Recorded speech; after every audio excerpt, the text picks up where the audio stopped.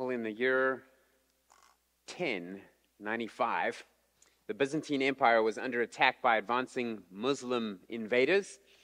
Byzantium was considered a Christian nation, and so the attack on Byzantium was considered to be an attack on God's kingdom. This was an attack from the kingdom of darkness when Muslims invaded. It was a satanic assault. Now, the reason there was such alarm, and not just, well, this is just a war like any other war, is because of the Christians at the time had a general interpretation that was a misunderstanding of the prayer, "May thy kingdom come." And they thought that the kingdom of heaven and the kingdom of God, my Father's kingdom, anytime you read the word kingdom in the New Testament, it was referring to a physical place on earth where God's people lived in a physical, political kingdom, kind of like Israel did in the Old Testament. They thought that Christians were to have a Christian nation, and they believed that they had established this in Byzantium. And so now, with the Byzantine Empire being the Christian kingdom of heaven, when the Muslims started taking property, they didn't really know what to do with this theologically.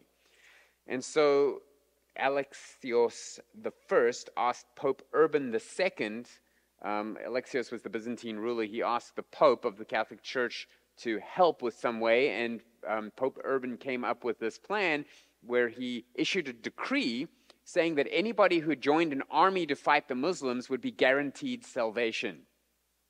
So I want you to think about that for a moment. If you join the Coast Guard, you go to heaven. How many people are going to join the Coast Guard? Everybody who is, has a willing sword arm, a guilty conscience, and a wrong view of salvation signed up to make the world's largest, history's largest army of unbelievers who thought they were on a mission for God. And they became known as the Crusaders.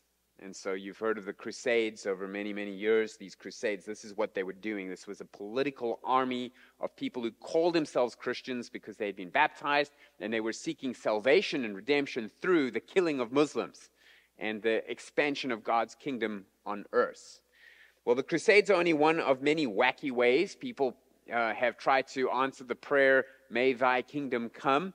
It's been misapplied throughout centuries, but to avoid similar lethal hermeneutics, you should turn your Bibles to Luke chapter 11. And we're going to see what the Bible teaches about this concept of the kingdom of heaven.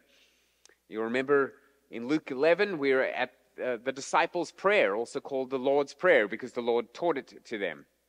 When they saw John's disciples praying and they asked Jesus to help them, or when Jesus was praying on his own and came out, "Please teach us to pray," Jesus didn't say, "Just pray any way you want. God knows your heart." Jesus said, basically, "Good question. Take notes here. When you pray, say, Father." And so that's kind of where we find ourselves in verse 2. When you pray, say, "Father, hallowed be your name. Your kingdom come." That's as far as we'll get tonight. Matthew chapter 6 adds, "May your will be done on earth as it is in heaven." That's the one that we all learned, right? That's the one that you say when you say the Our Father. These are prayers that were taught on two separate occasions by Jesus. They are not word for word, which is how we know Jesus didn't meant for them to be rote prayers that we all memorize and pray. So that's kind of what we've learned so far. We looked at that line, "When you pray, say Father," that God must be your Father. You need to be a Christian to pray to God. You need to be one of his children. The only prayer he wants to hear from an unbeliever is a prayer of repentance so that they can become a child of God. Hallowed be your name means that you want God's name to be made known, to be revered, to be made holy, to be treated as holy, and for his reputation to expand. So, of course, you have to live a life that agrees with God's and endorses God's and expands God's reputation as holy, if that's what you're praying, hallowed be your name. And then this little part here, "Your kingdom come," or "May your kingdom come," and we'll even throw in, "May your will be done on earth as it is in heaven." We'll cover all of that. So the question we're going to answer tonight is simply, what should you pray for when you're praying for the kingdom to come? Now, what the kingdom of heaven is really a sermon on its own. And so I commend to you that you ought to come back to church on Sunday night. On Sunday night, I'm going to preach the four main, well, I haven't decided how many main views we'll cover, but at least 4 main views, well, okay, at least 3 main views of the kingdom of heaven, probably 4, on Sunday night, okay, and we'll talk about what that is, because different Christians and different denominations have a different view of what the kingdom is, and if you misunderstand it, it can affect certain decisions you make, which is why it was one of the first questions I asked Kim on our first date, because I was a seminary student and kind of nerdy, but I asked her, what is your view of these things? Because I couldn't marry somebody who had the wrong view of the kingdom. Anyway, with a different view. Okay, so tonight we're going to just say, well, what do you pray for when you're praying for the kingdom? What are you praying for? And there are 4 aspects of the kingdom to pray for so that you are on mission with Jesus, so that you are praying in line with what Jesus wants you to pray when he says, pray, may your kingdom come. The first aspect is pray for the mission already reaching unbelievers. Secondly, you're going to pray for maturity, which is already begun in believers. Thirdly, you're going to pray for the ministry, which is already serving society worldwide. And then finally, you pray for the ministration, which is not yet realized. And I'll explain that when we get there, because notice that there's some things that are already happening in the kingdom. There's some things that are not yet happening in the kingdom. And so I'm kind of tipping my hand as to which view I'm going to take, but I'll explain all of that on Sunday night. Okay, so first let's look at one of the things you're praying for when you say, may your kingdom come. This is what you should have in mind. You're praying for the mission already reaching unbelievers. When Jesus said, pray thy kingdom come, he intended the mission of God's kingdom to be fueled by the prayer of the saints. In other words, God's kingdom is going to do what God's kingdom is going to do. But if you ask Jesus, what should I pray for? One of the first things you need to pray for is that God's mission is accomplished. That God's kingdom comes. That what God wants to happen will happen. So remember, the main point of prayer is not to change God's mind on anything, it's to change you. It's to change your mind and to align you with God's will. So that eventually, when you're perfectly aligned with God's will, everything that you're praying for is being answered because you're praying perfectly in line with God's will. And so your whole life is a life of growing in that understanding of what to pray for. So you're praying for this mission of reaching unbelievers. Now, what is the main mission of the kingdom of God? Like, what is God's purpose for the earth? Well, we see in Matthew 28:19, one of the last things Jesus said before he went to heaven was, go therefore and make disciples of all nations, teaching them to observe all that I've commanded you. We call that the what? What's that famous passage? Go make disciples. It's the Great Commission. That's why it's the Great Commission. It's the great standing order that Jesus left Christians, primarily his apostles, but part of that is to teach everyone else that you make a disciple to do everything I taught you, including to teach people to make disciples, to teach people to make disciples until that's why we're all saved. It's because the apostles obeyed that. And they taught the people that got saved to obey that. And those people taught the people who got saved to obey that. And that's why we evangelize, and why when someone gets saved, we teach them to evangelize. That is the mission. That's why we're on earth. You've heard it said before, the only thing that you do better on earth than what you can do in heaven for God's glory is evangelize. Because there's no missions in heaven. Everybody there's already a believer, right? In Acts chapter 1, verse 6, when the apostles got together, Jesus was about to go up to heaven. In verse 6, it says, when they had come together, they asked him, Lord, will you at this time restore the kingdom to Israel? So this is a very important question. And we'll see this on Sunday, that throughout the Old Testament, there's this expectation that Israel is looking for a kingdom, meaning a physical kingdom. And Jesus came and they thought he was coming to bring the kingdom, but then he died. But then he rose again. And now he's leaving. And they're asking, hey, before you go, isn't there just this one little thing you've forgotten? The whole reason you came was to give the kingdom back to Israel? So whatever Jesus says now is a very important recalibration of what the Jews were expecting. Is that at this time he restored the kingdom to Israel? Acts 1:7. He said to them, it is not for you to know the times or seasons that the Father has fixed by his own authority. But you will receive power when the Holy Spirit has come upon you, and you will be my witnesses in Jerusalem, Judea, and Samaria, and to the ends of the earth. And then he went to heaven. So when you ask Jesus, haven't you forgotten to restore the kingdom that was promised throughout the Old Testament? How come Israel doesn't have that yet? You're leaving. You're the king. What's going on here? His answer isn't, you guys have completely misunderstood this whole kingdom thing. He says, no, it's coming. Just not yet. And it's not up to you to know when. There is a time and a season when it's going to come in the way that you're expecting it, but not yet. In the meantime, this is what I'm going to commission you to do. Don't worry about bringing in the kingdom. What you do, and your part in bringing in the kingdom is this. Go be a witness. So what does it mean to be a witness? Live a holy life like I've taught you. Learn what I've taught you. Teach it to others. Share the gospel. Support missions. Maybe become a missionary.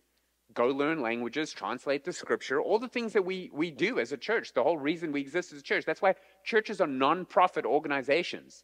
It's not like we get this great surplus at the end of the year and then we give all of our shareholders a dividend.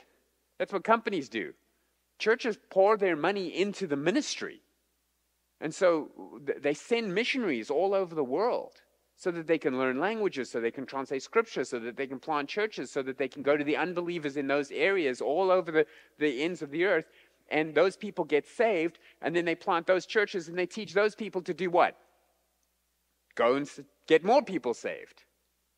And so wherever you go, you're going to find people sharing the gospel, spreading the kingdom.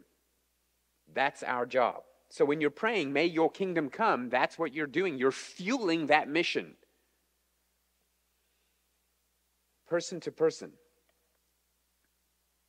Now, if you think of the phrase, thy will be done on earth as it is in heaven, what would be the best way God's will is being done on earth?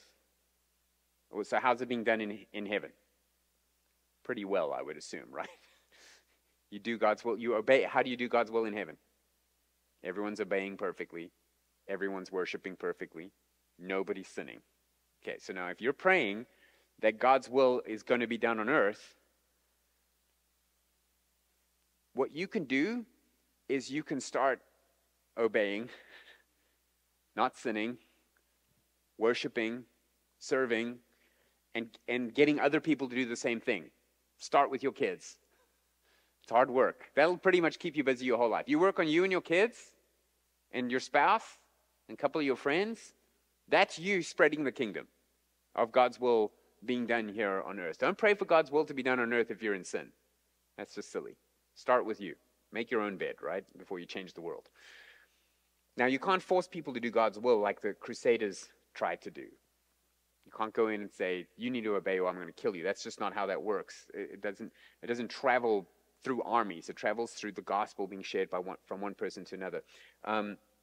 That's why we pray. In 2 Thessalonians 3, verse 1, Paul said, finally, brothers, pray for us. So what does Paul want them to pray for? That the word of the Lord may speed ahead and be honored as happened among you. That's a great prayer. That the word of the Lord may speed on ahead and be honored. He means in my mission as a missionary, I want you to pray for me so that the word speeds into people's lives like it did with you. That's a great prayer. Here's another one, Colossians 4:3. At the same time, pray also for us that God may open to us a door for the word to declare the mystery of Christ on account of which I'm in prison. Colossians 4:3 there's a little bit of humor in there. I don't know if you spotted it. Where is Paul when he's writing Colossians? He's in prison. And what's he praying for? He's praying for an open door. So that's kind of funny. That's what you're going to pray for if you're in prison. You pray for the door to be unlocked, right? But he's not praying for it for himself, a physical door. He's using a pun. He says, pray for us that the door may, that God may open to us a door for the word to declare the mystery of Christ. So imagine that. Like, imagine I'm in jail and you get a letter from Clint and he's in jail and he's asking for prayer. And he asks, please just pray for an unlocked cell door. You'd be like, yeah, of course, that's a great thing to pray for. And then so that I can share the gospel with the guards. not so that I can escape. That's what Paul's praying. So that is a great prayer. That's what you're praying when you say, may the kingdom come. That's what I want. I want it to be able to spread, and that spread is fueled by your prayers. So pray for each other to have opportunities to share the gospel. This is a distinguishing characteristic of the kingdom. It starts small and it spreads gradually throughout the whole world. There's a parable that a lot of people misinterpret. It's got a very simple meaning. It's the parable of the mustard seed in Matthew 13:31. The kingdom of heaven is like a grain of a mustard seed. So you want to know what the kingdom of heaven's like? So Jesus in Matthew 13 gives a lot of kingdom parables, and he kind of gives you different aspects of the kingdom in different angles. And one of the ways he wants to describe the kingdom is the way that it spreads. There's something about it in that parable. See if you can hear it. The kingdom of heaven is like a grain of mustard seed that a man took and sowed in his field. It's the smallest of all seeds, but when it has grown, it is larger than all the garden plants and becomes a tree, so that the birds of the air come and make nests in its branches. And everyone's like, do the birds of the air represent the Gentile nations? And listen, it doesn't matter. The point is this. Something started small, and it grew big. And it was fruitful, and it was inviting, and it was useful. It took over. That's what the kingdom of heaven's like. You know how it started? 12 men on a hill looking up. Well, 11. Judas wasn't there. And then what happened? The upper room prayer meeting. 120 people. And then when the Spirit came and those 120 people were filled with the Spirit, Peter starts preaching, and 3,000 people get saved in Jerusalem. Then he preaches again, and 5,000 people are added to the church until the Jerusalem church is this mega church of at least 8,000 people that have come from all over for Pentecost, and now they're all saved, and they don't want to leave, so they start selling their property and helping each other, and that's the birth of the church. And they loved it, and they didn't want to leave. But what did Jesus say? Go into all the nations. Who wants to be the first to leave the world's first awesome thriving mega church where the elders are the apostles? Not me. Why don't you go? I'll be on whatever duty. I want to sit and listen to the apostles. So you know what God did? Persecution. Persecution started. The stoning of Stephen. And because of that, they all scatter. And guess what they did where they went? They planted churches, they preached the gospel. They sent out missionaries, etc., etc. That just kept on happening. So that's what you're praying for. You're praying for the mission to spread to unbelievers when you pray, thy kingdom come. The second aspect of the kingdom that you're praying for is maturity. This is also something that's already happening that we can pray for. Maturity begun in believers' lives. When Jesus says, pray that may thy kingdom come, he's saying that we need to pray for the kingdom to grow in people as well, so that God's will is done on earth, meaning obedience, worship, service, holiness, purity is done on earth. You can't force people to be pure. You can't force people to be holy. You can't go into a nation like the Crusaders did and say, be holy or we're going to kill you. That's just not how it works. The only way to be holy is to slowly, slowly grow into Christ-likeness through the study of his word, through prayer, through the spiritual disciplines, through the trials that God brings into your life, through the fellowship of the saints, through all these different things that we do at church. That's how you grow. Whenever I meet a Christian, oh, I'm a Christian too, and I say, well, what church do you go to? Well, I don't go to church. Okay, well, I know something about you. You are now missing, if you are a Christian that doesn't go to church, you are missing out on the entire mechanism that Jesus left to make you more like him. You got a couple of things. You probably have a Bible. You probably have some songs you sing in a CD in the car, in the shower or whatever. But you don't have faithful believers who love you and know the word, holding you to the standard of the word through church discipline. You don't have people who are withholding communion if you're in unrepentant sin. You don't get to fellowship with the saints, bear one another's burdens, pray for one another. You don't get to do all the things that the Bible says you're supposed to do. You're certainly not doing missions, because that's too expensive for one person to do, unless you're like, this uber wealthy Christian who's like sponsoring missionaries. The way we do missions is we all get together and we pool our resources and we send missionaries. So you're stunted in your maturity. When we pray for the kingdom to come, we're praying for the kingdom to come in individuals. That we slowly become more conformed that the will of God is done on earth. You know, that's why it's a bad idea to send, I don't want to say it's a bad idea. It's a suboptimal idea to send a missions team, a short-term missions team to a country to preach the gospel.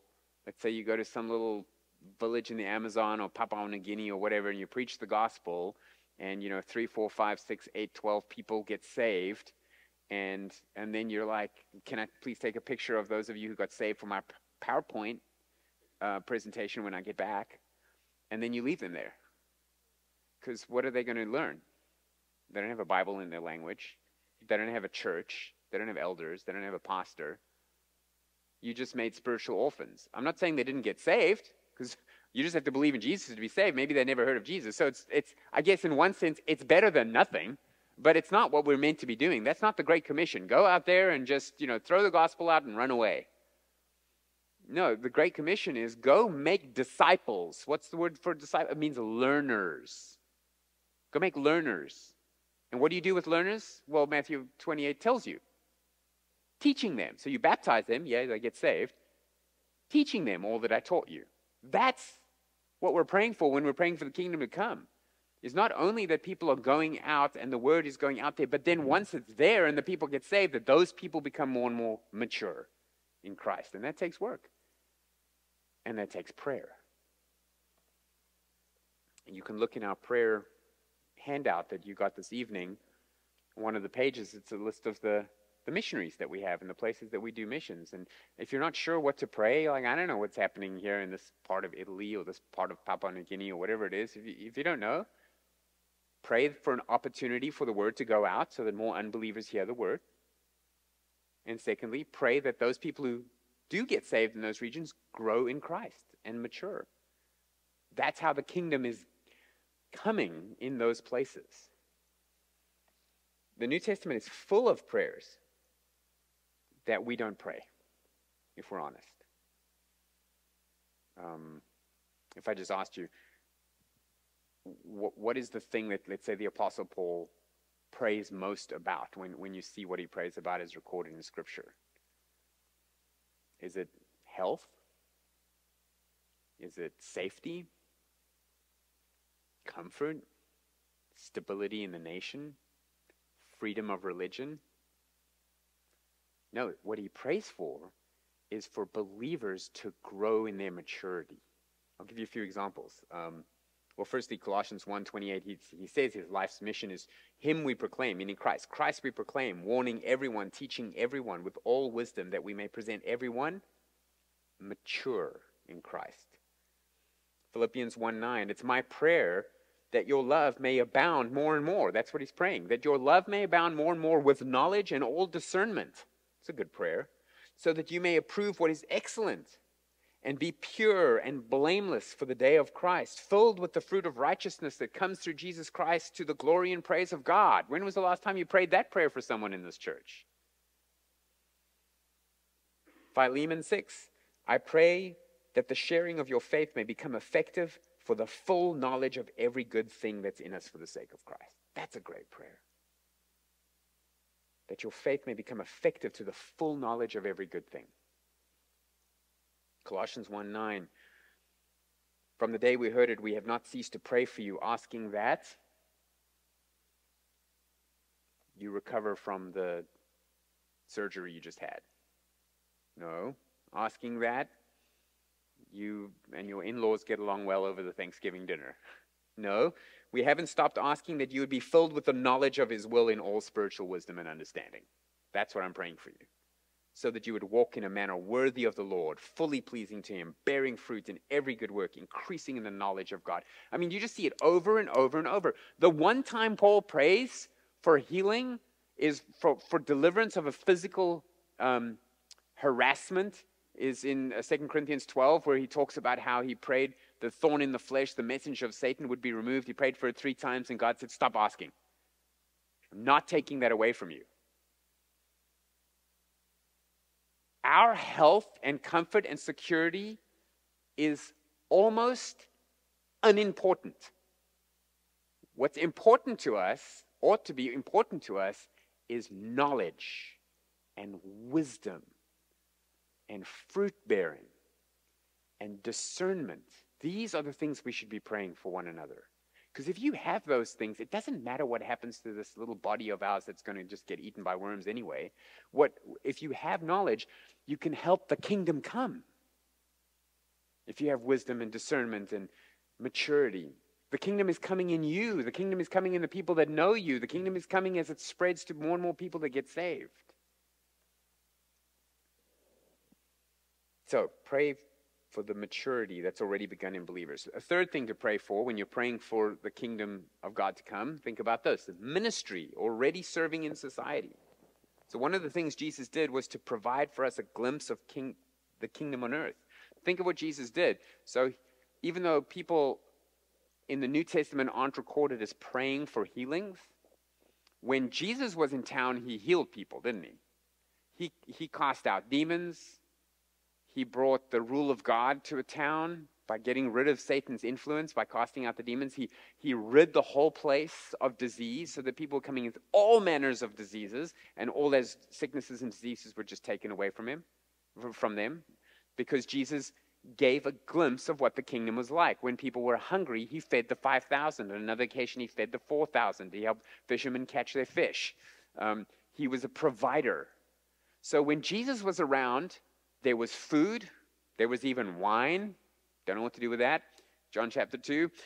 There was food. There was wine. There was security. There was health and flourishing. And there was spiritual protection. You want to know what the kingdom of heaven's like? That's what it's like. It's a place where there is no mourning and death. He raised people from the dead even. It's a place where there's no death. It's a place where there's no disease. It's a place where there's no influence of Satan and his demons. It's a place where there's no hunger. It's a place where there's perfect security and perfect peace and perfect provision for all eternity. That's the kingdom of heaven. And so Jesus gave glimpses of that when he was on earth, and then when he left, he told us to go and teach people what they'd just seen, and part of that is our living out the glimpses of the kingdom for the world to watch. So yes, we're sharing the gospel so people get saved. Yes, we're teaching them so they mature, and in that way the kingdom's coming. But the other way the kingdom comes is that wherever Christians go, and you can look at this through church history, wherever Christians go, any town they go to, any country they go to, any language they learn, any place that they end up, they not only plant churches, they plant schools, hospitals, orphanages. They help people read and write so that they can study the Bible and become educated. They teach them crafts and skills so that they can support themselves. They bring the hospitals, they bring medicines, they bring Christians who study medicine so that they can go and not make a fortune as doctors, but so that they can go be poor in these areas where poor people need free medicine. Where Christians go, the kingdom goes. And healing comes. And literacy. And safety and security. They bring order. They bring rules. They bring the rule of law. And you can just look throughout the world history that the countries that have the most effective flourishing of civilization are the countries that bring Christianity to them. And the more Christianity is oppressed in a country, the more poverty and disease and demonic oppression there is. So part of the kingdom coming is, as there's more and more Christians in the world, there's more and more people simply doing the things Christians do, which is help society. One of the best things that churches can do for the witness of the gospel is just ameliorate any situation that they're in. When there was a massive tornado damage in a town in Mississippi where we had friends that had moved from our church to that church, our church sent them money to help with the rebuilding. That's what Christians do. When there's a disaster, Christians go and help. When there's a need, Christians go and meet it. Imagine a whole world full of Christians. Anytime anything, it's like having a body that's just got this flourishing immune system. Whenever there's a disease, the antibodies go and they deal with it. We're the antibodies in this diseased world. I don't know if that metaphor works. I just came up with that. But anyway, stick to your notes. Jesus taught personal ethics as well. Turn the other cheek, love your neighbor, pay your taxes, obey the government. In short, he showed us what life on earth could be like if God's will was being done on earth as it is in heaven. Now, there needs to be a balance there, of course. You can't do all these, social welfare things without sharing the gospel. That's missing the point of the kingdom. But if you're just doing the gospel and you're not doing anything else, you're missing a dimension of ministry that undergirds the power of the gospel. So I don't like it when people are hungry or lonely or sick. And so if I can, I want to help feed them and minister to them and provide medicine or healing in some way that I can, right? So that if somebody looks at my life over a long period of time and then learns what I believe the kingdom of heaven looks like, they should say, yeah, that makes sense that that's what he believes because look at his life. They should not say, it's interesting that he thinks that the most important thing in the world is the kingdom of heaven, but if you look at his life, he looks a lot like the kingdom of earth. You don't want that. So that's the third thing to pray for. And then finally, when you're praying, and now we get to a pretty interesting part, I think. When you're praying for the kingdom to come, you are praying for something that has not yet happened and not able to happen right now. I called it ministration not yet realized. It should really be administration. But ministration works. I looked it up in dictionary. It means the same thing. And I didn't want to lose the M. That's OCD. The ministration not yet realized. What I mean by this is the physical, political, you might want to use, establishment, the administration of God's kingdom on earth is not here yet. But it needs to be. I want you to turn to Titus chapter 2, the letter of Titus, because you see all these things together. We're going to pray for aspects that are already part of the kingdom, the mission spreading, the maturity in believers, ministry, serving society, but we're also going to pray for an aspect that's not yet happening.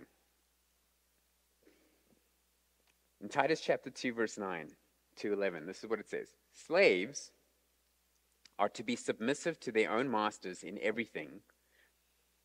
They are to be well-pleasing, not argumentative, not pilfering, but showing all good faith, so that in everything they may adorn the doctrine of God our Savior. So this is interesting. So Paul is writing to Titus, the pastor of the church in Crete, and he's telling him that if there are slaves in your church, so people that have been, in those days slavery could be a voluntary thing that you've sold yourself into in order to pay off a debt, but it could be kidnapping, illegal type of slavery, which is outlawed in Scripture, by the way. When we think of slaves, like in the history of slavery in America and England, that's outlawed in Scripture. It's called kidnapping. But these people who are slaves, if they hear the gospel, they're still slaves. So what do? And they're in your church. Well, tell them to be submissive to their masters and that they'll be well-pleasing and not argumentative and don't steal, etc., etc. So the kingdom benefits society through a kingdom work ethic for the sake of the gospel. So wherever you find yourself, you may be in a very unjust situation, but wherever you find yourself, do your best to bring the kingdom ethic to where you are. So you might be in jail. You might be in jail for the gospel, as Paul was, which is unjust and not an ideal situation. But while he's there, he does the best that he can to spread the kingdom ethic where he is. And then verse 11 says, "For the grace of God has appeared, bringing salvation for all people." So the kingdom is already spreading from person to person. Then in verse 12, training us to renounce ungodliness and worldly passions and to live self-controlled, upright, and godly lives in this present age. So here the kingdom grows in maturity with individuals. In verse 13, waiting for our blessed hope, the appearing of the glory of our great God and Savior, Jesus Christ. This is an aspect that hasn't coming. So you see what he's saying. So So when you're speaking to people that are in a situation they can't get out of in this life, like slaves, what do? Well, tell them these things.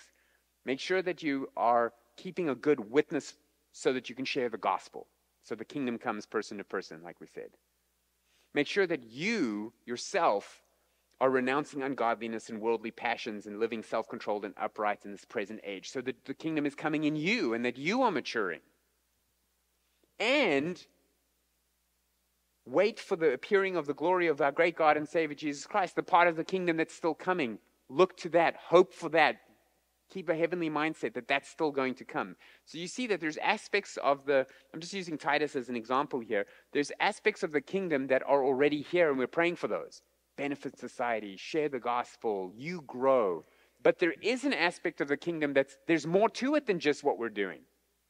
He is going to come back, and he is going to set these people free. And so you might not be able to get free now if you're a slave or you're in prison or whatever it is, but he is going to come and set these people free, and he is going to make things right, and he is going to, in his glorious appearing, bring an actual physical kingdom on earth. So how do you pray, thy kingdom come, thy will be done on earth as heaven? Well, you're praying for the mission to spread. For missionaries, for the gospel to go out from this pulpit, from the pulpits in our city and in our nation and throughout the world. You're praying for opportunities for you to share the gospel at work. Secondly, you're praying for maturity in yourself and in your children and the people that you know in your church. Thirdly, you're praying for a benefit to society, the ministry spreading and benefiting society, getting glimpses of the kingdom wherever Christians are. And then finally, you're going to pray for this administration of God being on earth in his glorious appearing that's still coming. And that's why John ends the Bible with the words, even so, come Lord Jesus. Because things aren't the way that they should be yet. And they're not going to be perfect until he comes and establishes his kingdom.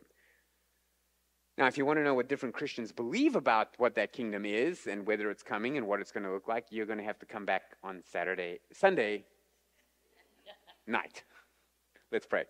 Heavenly Father, we thank you for this text. It is a wonderful encouragement to know that as we are praying for the kingdom to come, you are answering that prayer in many ways already, in our mission and in our personal maturity and the ministry to society. But Lord, we especially want to pray that the kingdom would come in earnest, in reality, physically, where we can see our Savior and reign with him for 1,000 years. And so we pray this in Jesus' name.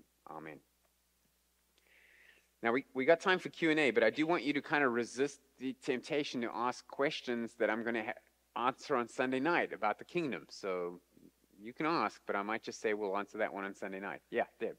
I've been married as I let you know earlier, believe that being sexually attracted to same-sex partners as a temptation is not sin, but to respond to it, give in to it is. But this is amongst people who are married and they can still admit they have this same-sex attraction and they don't see anything wrong with it. I was approached about, I approached it from the concept that it was a seed planted within, but that it had to either be cast out or, Sure. overcome. Can you address that a little bit? Yeah. So Deb's asking, let me just repeat it for the camera, about, it's actually a movement that's becoming a little bit more popular even in evangelical circles today in the church, that teaches that there's a way of experiencing same-sex attraction in a way that's still glorifying to God. So it's becoming more popular. I think that's never been taught in church history ever. It's become popular because Christians are trying to wrestle with how normalized homosexuality is becoming in our society, that Christians are being marginalized as prejudiced and closed-minded and old-fashioned and bigoted and intolerant, and so we don't want that reputation. So let's figure out a way to say, no.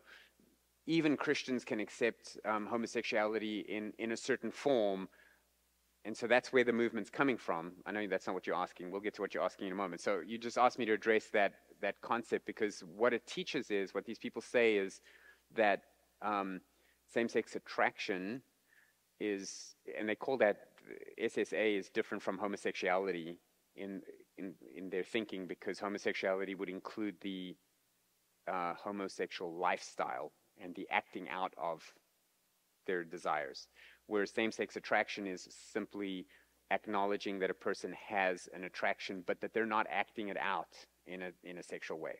So what they say is it's a temptation to homosexual sin, but because they're not engaging in the homosexual sin, it's not sinful. And so that's where there's a distinction between a temptation and a sin. So let me first say it is true that there's a distinction between a temptation and a sin. The Bible tells us that Jesus was tempted, yet without sin. Remember? And when Satan came to tempt Jesus, 40 days in the wilderness, Jesus didn't sin, but he was tempted by Satan. So it is true that your temptation is not sin. What is temptation? Temptation is a scenario that is set up in which you have a choice to make for sin or against it. So when that scenario is set up, Satan shows up and says, make bread out of these rocks. Jesus now has a choice to make. So he hasn't sinned. He chooses not to. He doesn't rationalize it. He doesn't say, well, technically this wouldn't be sinful because I am. He just, no, if there's a scenario there where I can glorify God or not glorify God, I'm going to choose glorifying God. So that's true. I think what they're saying, though, is different. I think that if you are a Christian that experiences an attraction to somebody of the same sex, in one sense, you can liken it just to a Christian. Let's say a married Christian is attracted to somebody they're not married to. Well, that's also sin, right? That would be a heterosexual sexual sin as opposed to a homosexual one. But what they're saying is, I can identify myself as this type of person. As long as I don't act on it, it's not sinful. So that's not dealing with temptation the way the Bible says to deal with temptation, which is to flee temptation, to renounce sin, to repent of it.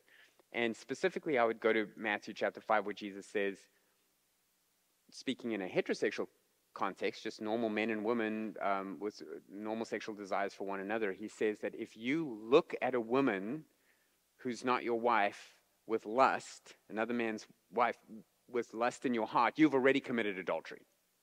So what is happening there? Why is the commandment, one of the 10 commandments, thou shalt not covet your neighbor's wife? Well, the issue there is, if you want something you can't have, you've already sinned. It's not a scenario that's developed that you have to have a choice. What you're saying is, I want something that God can't give me. Now, I'm not going to go and steal it. Well, that's good. That would be stealing. But you shouldn't even covet it. You shouldn't even want something that God doesn't want for you. And what they're doing is they're settling in an area, kind of this area between sin and temptation, where they're saying part of my identity is I'm a person that's constantly tempted with the sin, and that's okay because I don't deal with it. Imagine I said to you, I'm somebody who's constantly tempted with coveting. I go window shopping all the time, and I just desire everything that I see in the window. I want that Rolex, and I want that, Ferrari, and my whole life is just consumed by my desires for things that I can't have. And that's okay. That's glorifying to God. You would say, no, buddy, you've got a problem. You need to fight harder against your covetousness. Maybe don't go window shopping. Maybe focus on contentment.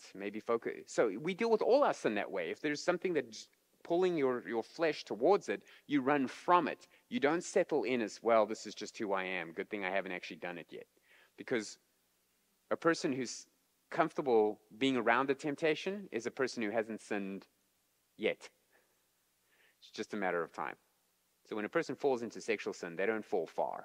They've come right up to the edge. So if a person came to me and said, I have these thoughts and these desires that I know I shouldn't have, please help me overcome them, there's a lot of hope for people like that.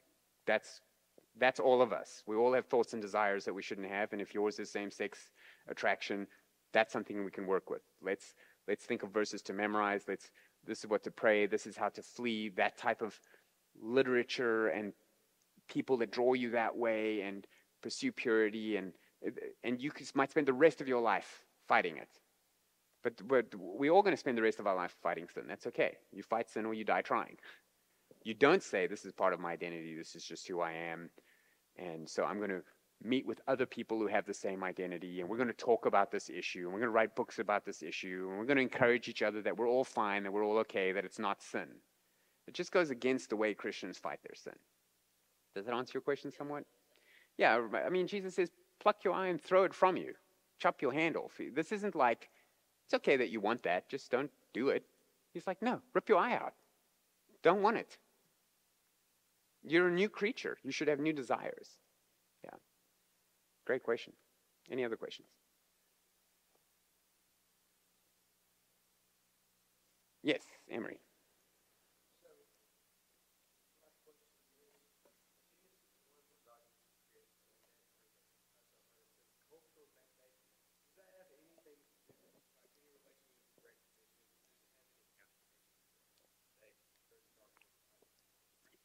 So the creation mandate, which you've also heard called the cultural mandate, does it have any parallel with what? With the Great Commission?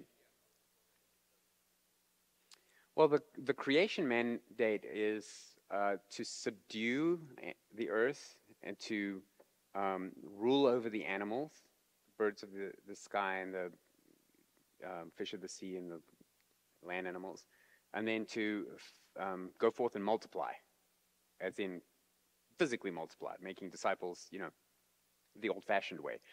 That's what that's referring to. So that was a command given to Adam, and the idea is that command was meant for the human race. And so we inherit that creation mandate in the sense that it is our job as humans to subdue the earth, to rule over the animals, and to fill the earth with humans, so that there are the people that the creatures that God put here to run the show need to be here. So I would think that if there was ever a movement, and it may come to this someday, to decrease population size by limiting families to only one child or no children for a period of time or something like that, that Christians could have a valid objection based on the creation mandate and say, no, we can't decrease the planet's population to the point where we're unable to subdue the earth and rule over the fish of the sea. But I don't think that there's necessarily a command to each Christian to have as many babies as they can. They're allowed to, and there's nothing in the Bible that would say they aren't. In fact, it's encouraged, but I wouldn't say that you're sinning if you decide to stop having children after, I think 4 is sometimes the most some people can handle. But some people can handle more, and then they should. But so that's not answering your question. You wanted to link it to the Great Commission. I don't think I thought of it linked to the Great Commission. You mean just having more children means you have more people that you can evangelize, like in a family? How would it be linked to the Great Commission?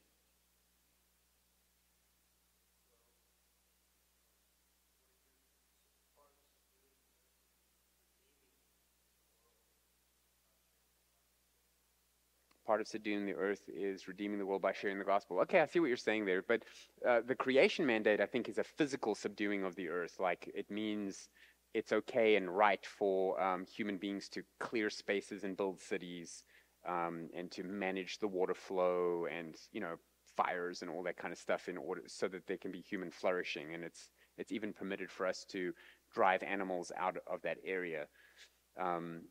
It's not talking about a spiritual subduing at that point. I think the Great Commission is more like that. Like, we are going to, the spiritual part of the kingdom, the already here part of the kingdom, which is the spiritual part, that is spread. I just wouldn't conflate that with the physical subduing of the earth.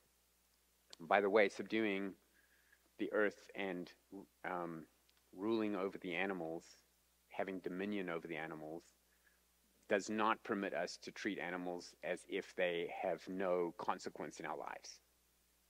And so animal cruelty, for example, is a sin. Proverbs 12:10 tells us that as well. The righteous man has regard for the life of his animal, but the cruelty of the wicked is not so, or something like that. Okay, I answered a bunch of questions that you didn't ask, but did I ask some of the question you did ask? Good, okay. Anyone else? The clock at the back is gone. I have 1 more minute. Yes, Brian.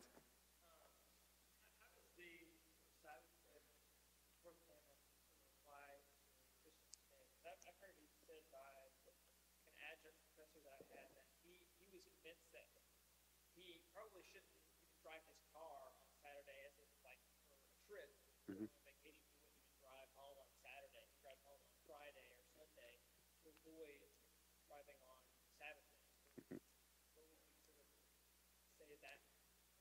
Yeah, that's a good question. So his question is the fourth commandment, thou shalt keep the Sabbath holy and not do any work on it, and not let any of your servants or your animals do work on it. So you have to keep all of that, and that's the command. And how do we apply that today to Christians? And Bryant was mentioning somebody who knows that said that they felt convicted that they ought not even to drive their car on a Saturday, and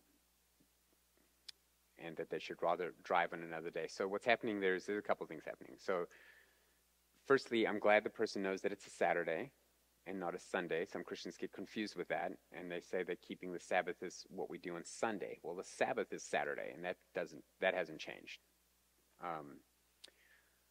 But the Sabbath rest, so God creates the world in 6 days. On the seventh day, he stops doing the work he was doing and makes it a holy day of enjoying the work that he's done. And he sets that as a pattern, as a 7-day pattern for humanity.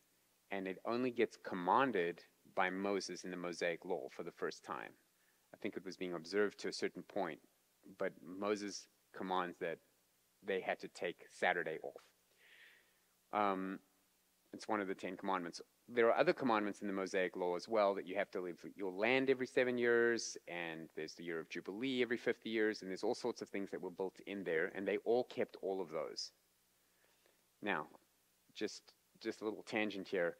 The reason he says he wouldn't drive his car on a Saturday is because Jews today, Orthodox Jews who keep the Sabbath, believe that because one of the commandments is to not make a fire, well, to not do work. Making a fire is doing work. So turning on your engine is causing electricity, and they won't start electricity. They will use electricity, but they won't start it. So you can't turn a light on the Sabbath. You can turn it on Friday and leave it all the way through till Sunday, but you can't turn it on. If you go to Israel, or you go to Cedar Sinai Hospital, I think that's in New York, there are elevators on Saturdays that just go up and down and stop at every floor, so the Jews can still use the elevators because they're not pushing a light, which would turn on a light. So what they've done is they've legalized the system to the point where it's a huge burden, which is missing the point entirely. It's something Jesus was against. So that's about the driving the car. Let me come back. I'm just trying to remember where my train of thought was going with this. Christians.